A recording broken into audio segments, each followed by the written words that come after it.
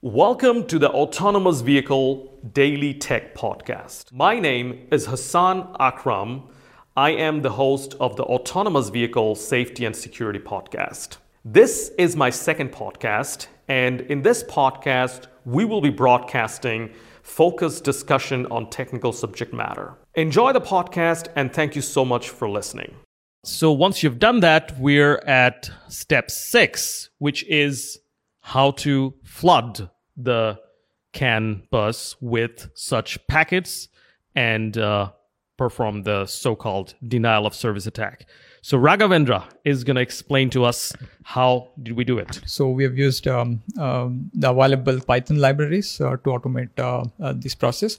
So what we've done is, so by this stage, we already knew the CAN messages and what CAN frames, what we have to be sent to each different functionalities.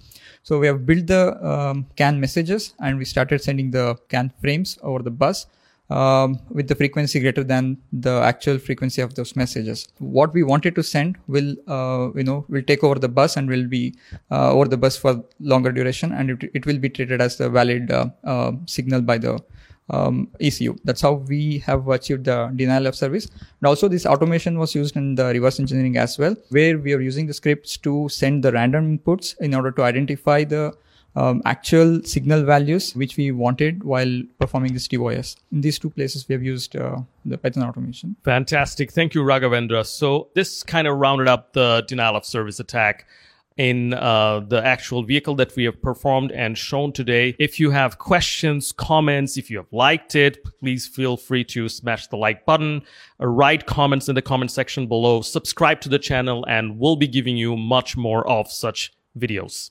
Thanks for watching.